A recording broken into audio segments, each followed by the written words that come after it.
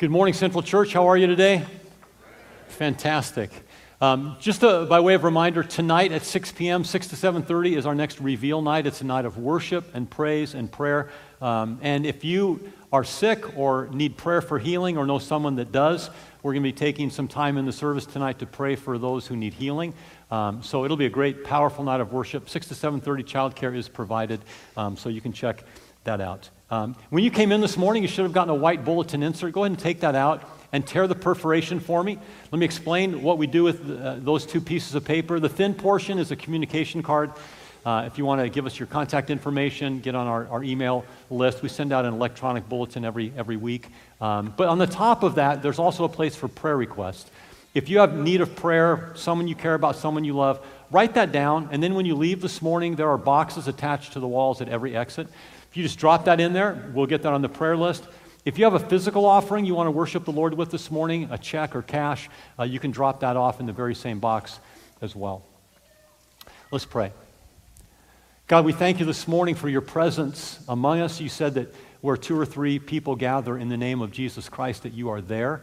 So we thank you that you're here this morning, Lord, to touch lives, to strengthen people, to encourage people, to help people, God. We thank you that the Holy Spirit reveals truth to us and helps us to understand the Scripture. So, Lord, even now, would you open our minds and our hearts to the teaching of your word.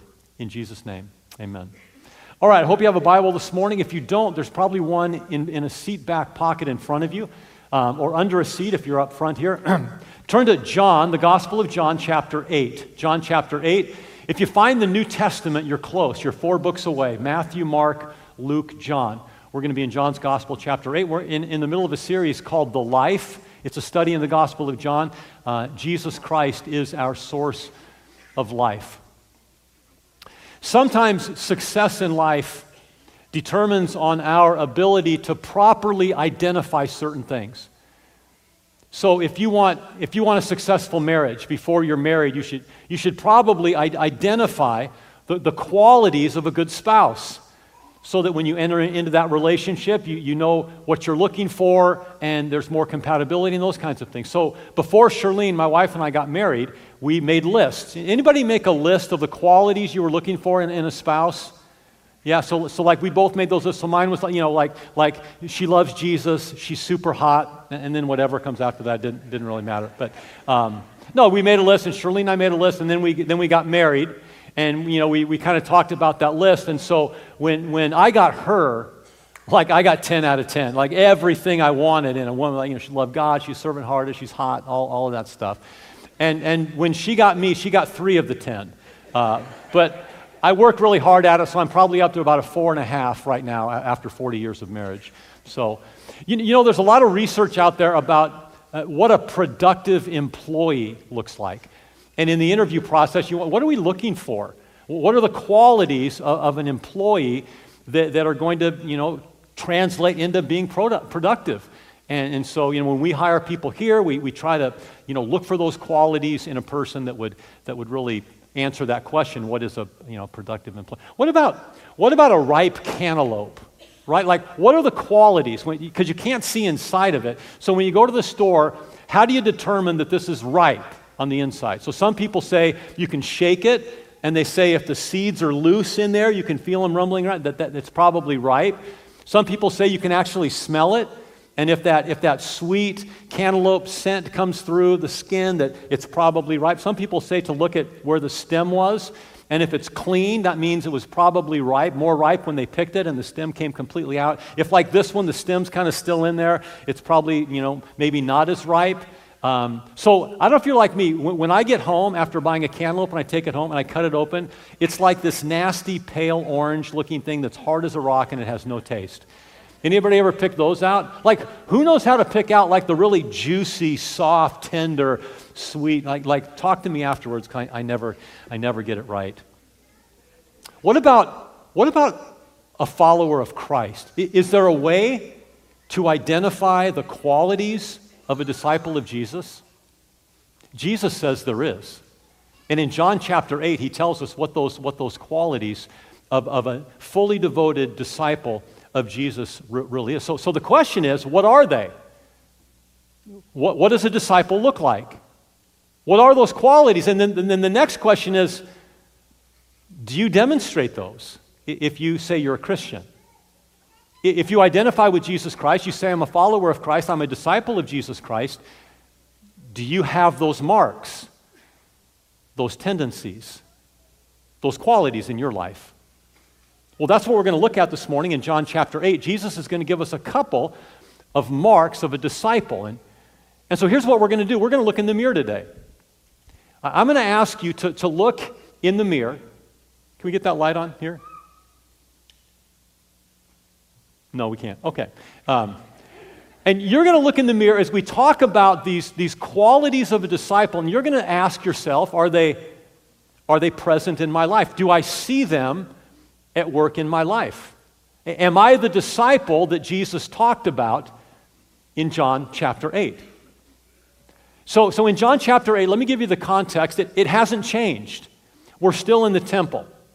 Beginning in chapter 7, it was the Feast of the Tabernacles in the temple, and we talked about Jesus standing up and giving the famous, if anyone's thirsty speech, come to me and let him drink, and out of his innermost being will flow rivers of living water. And then Dusty did a magnificent job, a masterful job last week of talking about Jesus standing up at the point in the feast where they light all the lanterns and saying, I'm the light of the world. Well, we're still in the temple, and there's thousands of Jews running in the temple, busy in the temple with the feast and the activities. And in the midst of that, Jesus is having this ongoing conversation with the Jewish leaders. They're called Pharisees. And he's having a conversation, and remember, they're trying to kill him. They are angry at him because they think that he's putting himself on the same level as God, that he's blaspheming about who he is. So they're antagonistic toward Jesus, and there's this conversation going on. And I want you to open in John chapter 8, beginning in verse 24. Jesus said, therefore I say to you, and he's speaking to those who are opposing him, that you will die in your sins.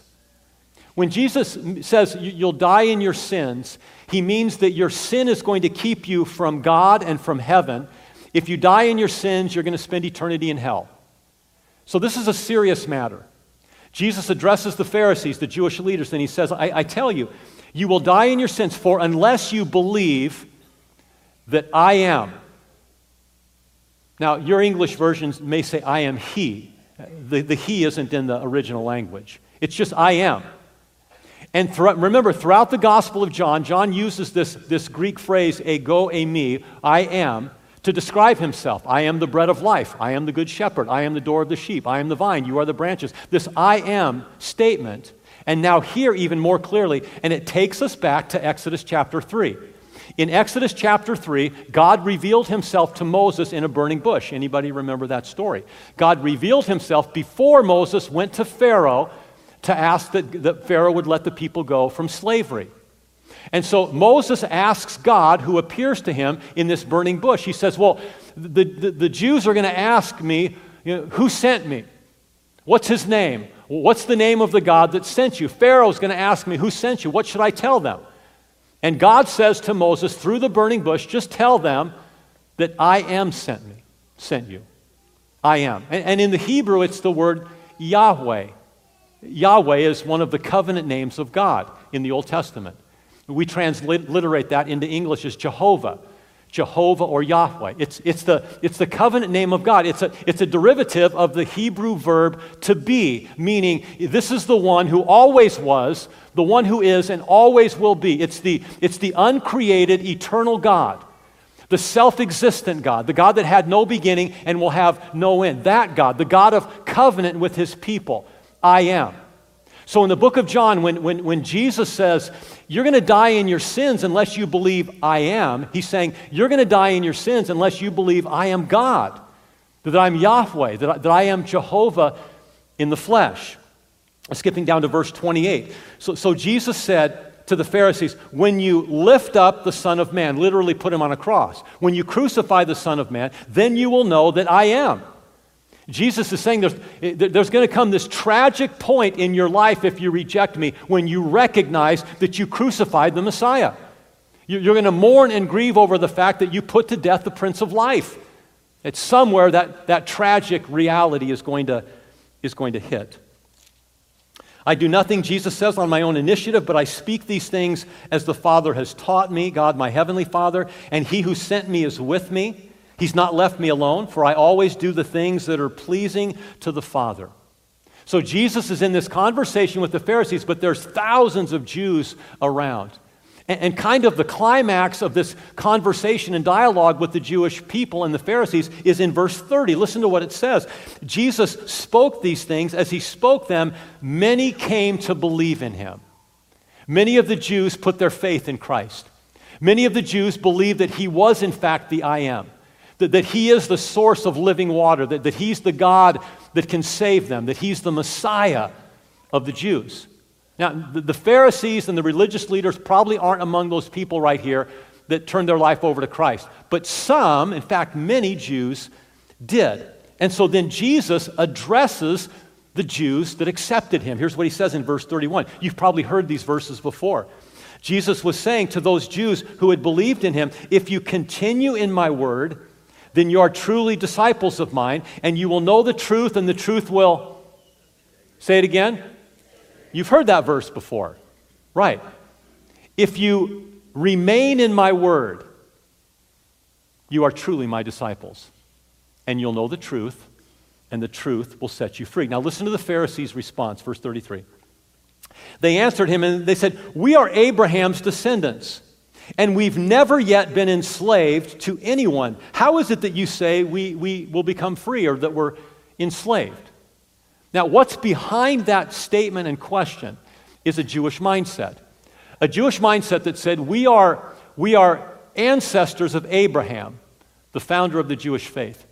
And as a result of our ancestry, we are part of God's chosen people. We have been set apart from all the nations of the world.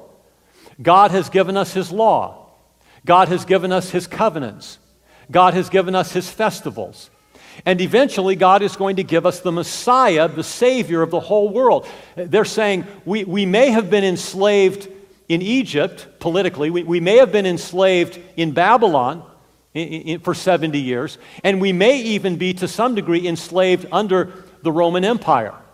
But we are free in God. In other words, we are God's chosen people. That gives us a free ticket to heaven. We get a pass. We're Abraham's kids. We're the people of Israel. We're the people that you chose. And so the Jewish people believed that they were in with God. They were accepted by God on the basis of their ancestry. They were children of Abraham. Right? Look at how Jesus responds in verse 34. Jesus answered them and said, truly, truly, I say to you, everyone who commits what? Sin is a slave of sin. So Jesus lets them know he's not talking about political slavery. He's not talking about social slavery. He's not talking about mental slavery or emotional slavery. Jesus is talking about spiritual slavery. And he's responding to the Jews, and he's saying it's not based on your ancestry that you get into the kingdom of God. In fact, Jesus is saying both Jews and Gentiles are in the same boat. They're all sinners. Every human ever born into the world, whether they're Jewish or they're non-Jewish, they're Gentiles, they are slaves to sin. They are under the power of sin. The Jews were saying, we're in. And Jesus is saying, no, you're a slave to sin. But listen to what he says in verse 35. He gives a little parable or an illustration about who he is. He says the slave in a Roman or a Greek household, the slave does not remain in the house forever. In other words, he's not part of the family. He doesn't have part of the inheritance. He doesn't have necessarily permanence, because the owner of the slave, the owner of the house, can determine to either keep the slave or release the slave. So the owner of the house has authority. Let me read that again. The slave does not remain in the house forever, but the son of the father in that house, he does remain forever. In other words, the son is the heir. The son is the one that's going to take over. And so in these cultures, when a son became of age, the father gave him the authority to either keep slaves or release slaves. The son, when he grew up, was given that authority to either retain a slave or release a slave. So then Jesus applies that little parable to himself in verse 36, which is a really famous verse that you've probably memorized. Jesus says this, "And if the Son makes you free, you will be" what? Free indeed. Genuinely free. If the Son sets you free. Jesus, remember, he's saying, "I'm God, I'm Yahweh." There is no salvation apart from Christ.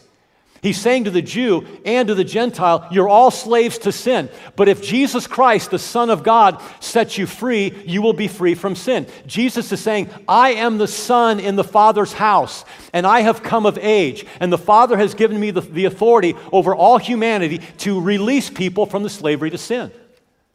But it's only through Christ and Christ alone. So as we look at these verses this morning, we're going to answer the question, what are the marks, the qualities of a genuine disciple of Jesus Christ? The first is this: a true disciple remains in God's Word.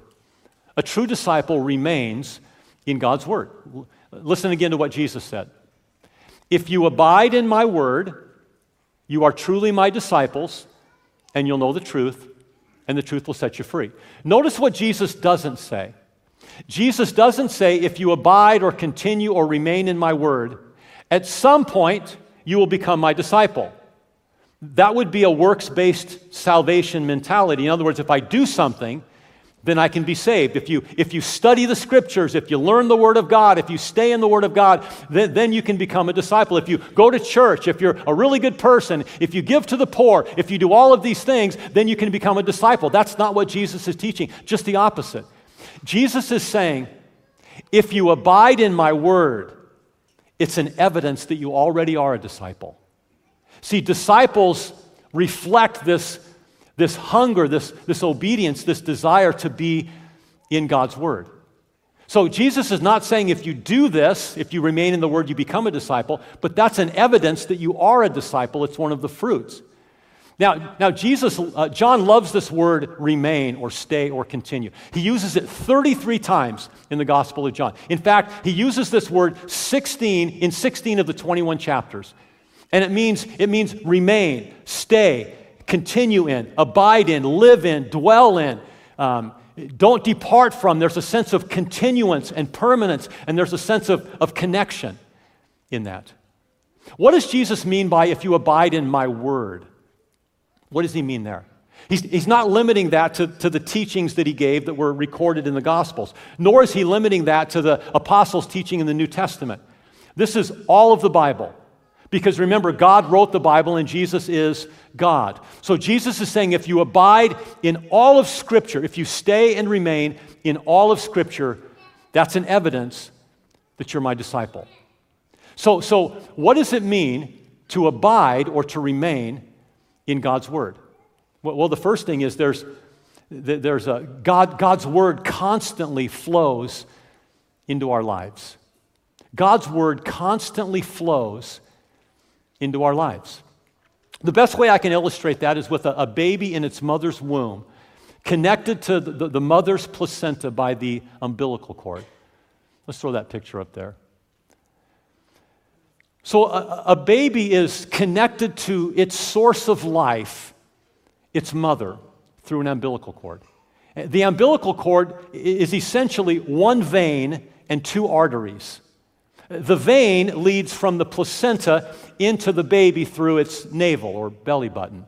The vein provides oxygen-rich blood and nutrients flowing from the mother into the life of the child. The two arteries coming back to the placenta carry with it deoxygenated blood and waste from the child. Isn't that amazing? Like God created this deal where this child, this infant, gets nourishment and life and oxygen through the umbilical cord, through the mother, the source of life, and is able to release everything now that's wasteful back into the mother. So this constant flow of life from the mother to the child is kind of symbolic of abiding or staying in God's Word. There's a flow of His truth constantly into our lives. What does that mean? One thing it means is that we read, we study, the Scriptures. We meditate on the Scriptures. We memorize the Scriptures. We learn the Scriptures. It means that there's a hunger in us to constantly be fed by the Word of God. Here's the cool thing. You don't have to create that hunger. That's why Jesus can say, if you're a disciple, this is true of you. Because just like this baby in its mother's womb, it didn't create its own hunger. Upon being created, conceived in the womb by mother and father, that child is born with an appetite. That child is born with a desire for this food and nourishment that comes. And so it is with us. When we are spiritually born of God, when we are born again of God, there is a hunger in us for God's truth. So we have to continue in that. So Peter says this in 1 Peter chapter 2, verse 2. Like newborn babies, he's talking to Christians, long for the pure milk of the Word, so that by it you can grow in respect to salvation. There's to be this continual yearning, this desire to have an inflow of God's Word regularly in our lives. In Deuteronomy chapter 8, verse 3, Moses said this, "Man shall not live by natural bread alone." Man has a natural appetite and we need to nourish ourselves with natural food, but man doesn't just live by natural food, but by every word that proceeds from the mouth of God. So in the same way that we have a natural body that needs natural food, we have a spiritual body that needs spiritual food, and we don't live by only feeding our natural body, but by feeding our spiritual body. There's a constant flow of God's Word into our life as nourishment. In fact, in Job 23:12, he says this, "I have not transgressed His commands, but I have valued His Word. I have valued God's Word more than my necessary bread." Think of that. Job said, God's Word is more important to my life. I treasure it more highly than I do the necessary bread that I eat every day. Is that true of you? Do you get up in the morning and you are more hungry for, more desirous of being fed the Word of God and having your soul satisfied than you are having your body satisfied? I'll tell you what, most mornings I'm not. Because I want to get the beast fed, right? I want to eat and satisfy that. But there's this other hunger in our life that we're supposed to have a constant flow of nourishment and nutrition through God's Word. And of course, Paul said in Colossians 3:16, he said, "Let the Word of Christ dwell in you richly." Can we go to the mirror this morning? Can I just ask, as you look into the mirror, is there a constant flow of God's truth into your life? Are you studying on your own? Are you reading the Scriptures, meditating on the Scriptures, praying about the Scriptures, feeding yourself the Scriptures in your life? Well, this flow doesn't stop with you doing personal Bible study, because the first century church, they went beyond their own knowledge. And here's what it says in Acts chapter 2, verse 42.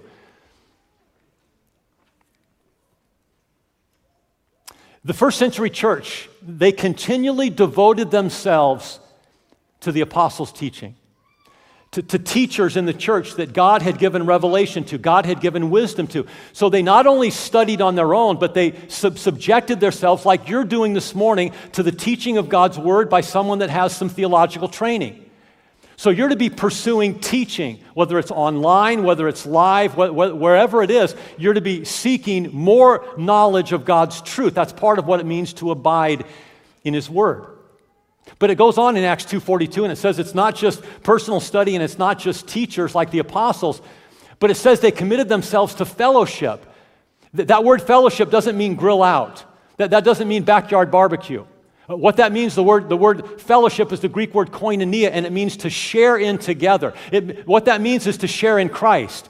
This is the gathering of believers together to talk about Scripture, to pray together, to care for one another, and to grow in their faith and nurture their faith. A little bit later when it says the breaking of bread and prayer, that's gathering for a meal. But there's this gathering of believers. So are you regularly in a Bible study, in biblical community, learning the Scriptures, asking questions, growing together in your faith? Are you in a life group, a small group of some kind, a community of believers? Because the first century church did that. They fed themselves. They let the Word of Christ dwell in them richly.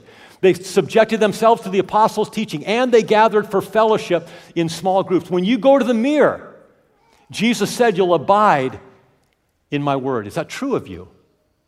Are you abiding in His Word? Is there a constant flow of God's Word and truth into your life? The second thing is God's Word is constantly applied in our lives. In other words, it's not just heard, it's not just learned, but it's done. It's applied. Now listen, never perfectly. We're never going to become perfectly obedient to what God asks us to do. So aren't you thankful for grace this morning? Because we fall short of God's perfect word in our lives. We don't always fulfill it completely. And so there's grace when we fall short. But here's what it does mean, to be constantly committed to applying His word. It means that God's word becomes your highest level of authority in life. It means that it becomes the absolute rule of your conduct. It means that you no longer are led and marshaled and governed by your feelings, your thoughts, your desires, your philosophies, the philosophy of the world, what your friends tell you, what television tells you. None of that. Your authority as a disciple of Jesus is now the Word of God. And so you apply the Word of God. You submit yourself to the Word of God. So James tells us this in James 1, verse 22. Prove yourselves to be doers of the Word, those that apply it or put it into effect in their lives, not just hearers who deceive themselves. How do you deceive yourselves if you're just hearing the word but not doing it? You're telling yourself, I'm a pretty good Christian. I'm a pretty spiritual guy. I'm pretty mature. Why? Because I know the Bible. I've learned it. I've heard it. I've memorized it. It doesn't stop there. James says you need to be a doer of the word. You need to apply the word, not just hear the word. Again, this is the mark of a disciple. This is the mark of somebody that's abiding or staying or remaining in the Word of God. And Joshua 1:8 says this. Joshua says, this book of the law shall not depart from your mouth, but you shall meditate on it, think on it day and night, that you may be careful to do according to what? All that's written in it. To do. This book of the law, God's law, shall not depart from your mouth. You shall meditate on it day and night, that you may be careful to do everything written in it, to apply it in your life. So what does that mean for us? It means that we become servants of God's truth, which means that if you are not yet married, if you are pursuing marriage, if you are engaged or you are dating somebody, sex is not an option for you until you're married. It means that God has preserved marriage, God has preserved the gift of sex for the marriage relationship. So it's not an option now for us to sort of play around beforehand, because you've surrendered authority of your life to Scripture, not your hormones, not your desires, not your wants, not your flesh. Abiding in the Word means you submit yourself to God's authority in your life. So profanity, it's not an option for the disciple. Paul said, let no unwholesome word proceed from your mouth, but only a word that builds up, that gives grace to those who hear. Let there be no silly talk or coarse jesting or profanity. Not an option for pornography is not an option for the disciple. Paul says we are to run away from lust, not run to lust. So many things in the drunkenness, smoking pot, getting high, is no longer an option for the believer. Scripture says don't get drunk with wine, but be filled with the Holy Spirit. So those lifestyles are no longer an option for the Christian, nor is selfishness, nor is dishonesty, nor is rudeness to people, nor is treating people harshly, nor is greed. All of those things are in the same camp. They go against what God asks us to do. And so friends, you have to go and look in the mirror. We have to look in here. We have to ask the Lord this. Is there anything in my life today, as I look in the mirror, that I know I'm not submitting to God's truth? I know I'm not doing it. I know I'm not applying it. I'm not remaining in God's truth. Is there something that I know I should be doing, but I'm not doing? What is that? Jesus said, if you abide, stay, continue, and remain, walk in truth, that's the evidence of a disciple. So when you look in the mirror, do you see a disciple or a wannabe? Which is true of you? The third thing about abiding in the Word is God's Word is applied even when it hurts. I don't like this one. I wish I didn't have to preach this one. Because I don't like being rejected by people. I don't like losing friends. I don't like being treated harshly. Here's what Jesus said in Matthew 5, 11 and 12. Jesus said, "Blessed are you when people insult you and persecute you and falsely say all kinds of evil against you because of me." What does he mean, because of me? Because of what I stand for. Because of my word. Because of my moral objectives. If you identify with me, it's very possible that you are going to be insulted and persecuted and shamed and ridiculed and treated harshly by the people of this life, by our culture. Because our culture is not in step with Jesus and his word. It's contrary to that. Jesus said, "Blessed are you when people insult you and persecute you and say falsely, all kinds of evil falsely against you because of me. Rejoice and be glad, for your reward in heaven is great. For in the same way they persecuted the prophets who were before you." Now, friends, let me just say this. Our nation has taken a drastic turn in the last few years. Globally, we've seen a greater sense of liberalism and immorality, and it's just increasing, and it's probably not changing. We are in the last days before Christ returns. And Scripture teaches us the darkness is going to get darker. And so life is going to be more of a challenge for the believer. It's going to be a challenge for you and I to stand on truth when it's not accepted in our culture. It's going to be more and more difficult for us to say, yes, we are committed to Christ and we're committed to his word when we're persecuted and shamed and hated and ridiculed and mocked and marginalized and minimalized in our lives, because no one likes that feeling. And yet we are entering into a season where if you are going to be a disciple of Jesus Christ, you have to remain in the word even when it hurts. You have to continue in Scripture even when there's opposition and persecution. I wish I could say, yeah, it's probably going to get better. We'll probably become more liked in the last days, but that's not what Scripture says. Scripture says, Jesus said, if they hated me, they're going to hate you because you're following me. So friends, if we are going to stand in truth, in biblical truth, there are so many cultural issues we have to stand for. And so marriage is one of them. So biblical marriage, what God says about marriage, is vital to our culture. And so let me just say what the Bible teaches about marriage, biblical marriage. Genesis 2:24 says, "For the cause of marriage, a man, a male, shall leave his father and his mother and be joined to his wife, a woman, a female, and the two shall become one flesh." Remember, God created and instituted marriage. And he said marriage is between a man and between a woman. It's a lifelong commitment. We know that he's talking about a woman because God brought them together, Adam and Eve, and said, "Be fruitful and multiply, fill the earth and populate it, procreate." Same-sex relationships cannot procreate. They cannot produce offspring. God's plan for marriage is a man and a woman, a male and a female, come together for a lifelong commitment in marriage. That's God's plan. That's not the world's plan. There's legislation, there's executive orders, there's other things that are happening right now that are saying, no, there's more plans than God's plan. So here's the deal. We are not haters. We are not rude. We are not bigots. We are not angry with people because they disagree with us. We have to simply speak the truth in love. Amen? We love people. We don't need to get in big arguments and be vitriol toward them on social media. We simply need to lovingly stand and abide in the truth of Jesus Christ. If you abide in my word, stay, even when it's hard, even when there's opposition.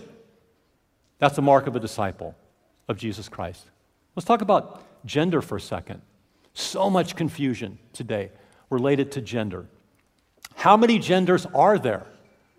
Right? That's the question. And there's, gender dysphoria. There's all this confusion surrounding, all this stress around it with our young people and so forth. What does God say about gender? God says there's two genders.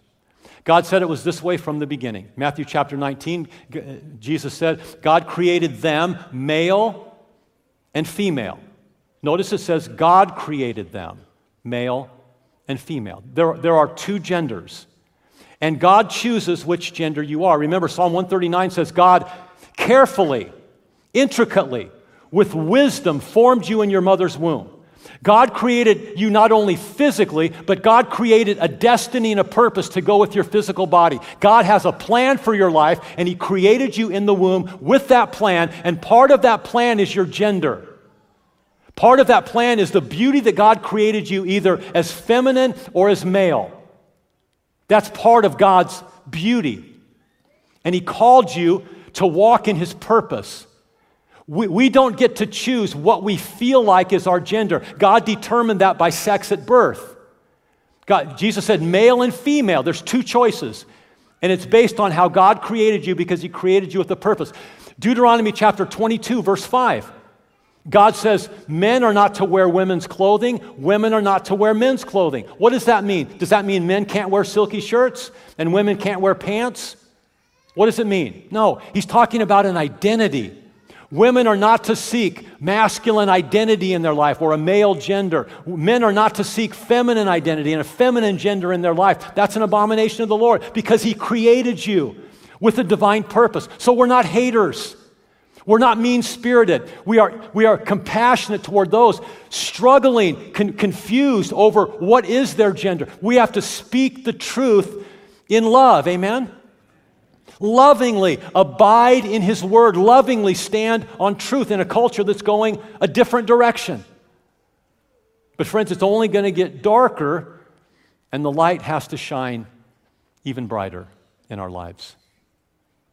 The last thing, so you look in the mirror and you say, am I willing to be rejected today?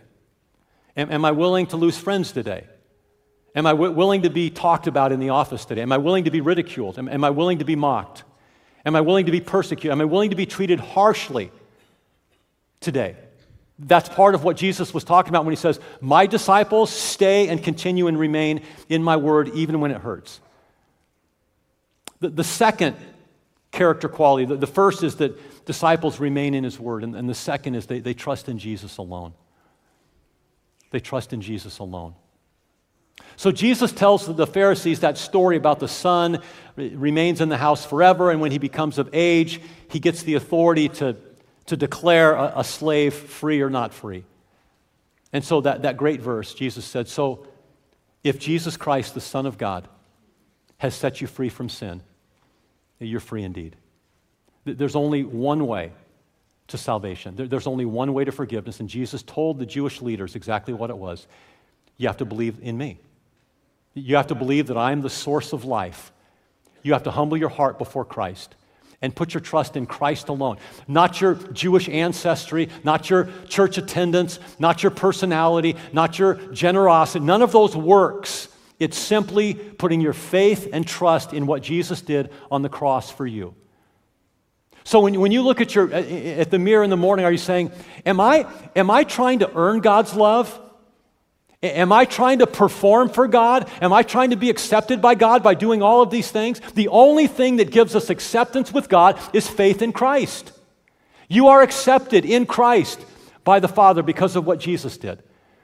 Are you still trying to earn His favor or earn His salvation? So where are you today? You look in the mirror. Jesus said, disciples of mine abide in my word.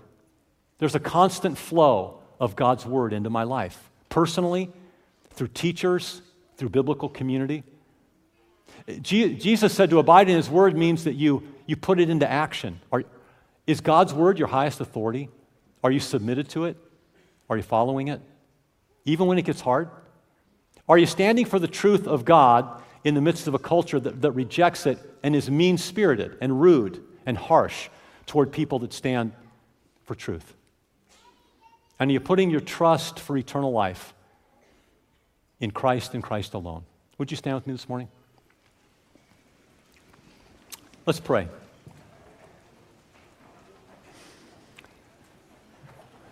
Lord, this morning we thank you that it is in fact possible to recognize the qualities of a disciple of Jesus. That, Lord, you said someone who abides in your word, continues in your word, has a constant flow of your word into their life. Someone who lives it. Someone who makes the word of God their highest authority. And Lord, someone that is willing to be persecuted and shamed and rejected. Lord, would you help us this week to walk as your disciples, to trust Christ alone for salvation and not our own works, to trust your grace and your love. Amen.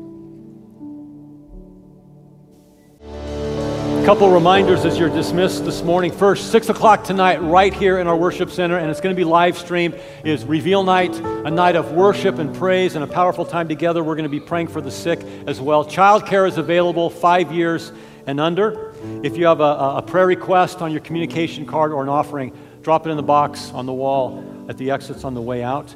And if you need some prayer this morning, you just like someone to pray for you, our frontline ministry team is back in operation. So there's going to be folks up here wearing central lanyards. And if you just want some confidential prayer, just come on up and they'd be glad to pray for you. Jesus said to those who believed in him, "If you continue in my word, you are truly my disciples, and you'll know the truth, and the truth will set you free. And whom the Son sets free is what? Is what? Free indeed. Be free from sin. Go in the power of Christ." Amen.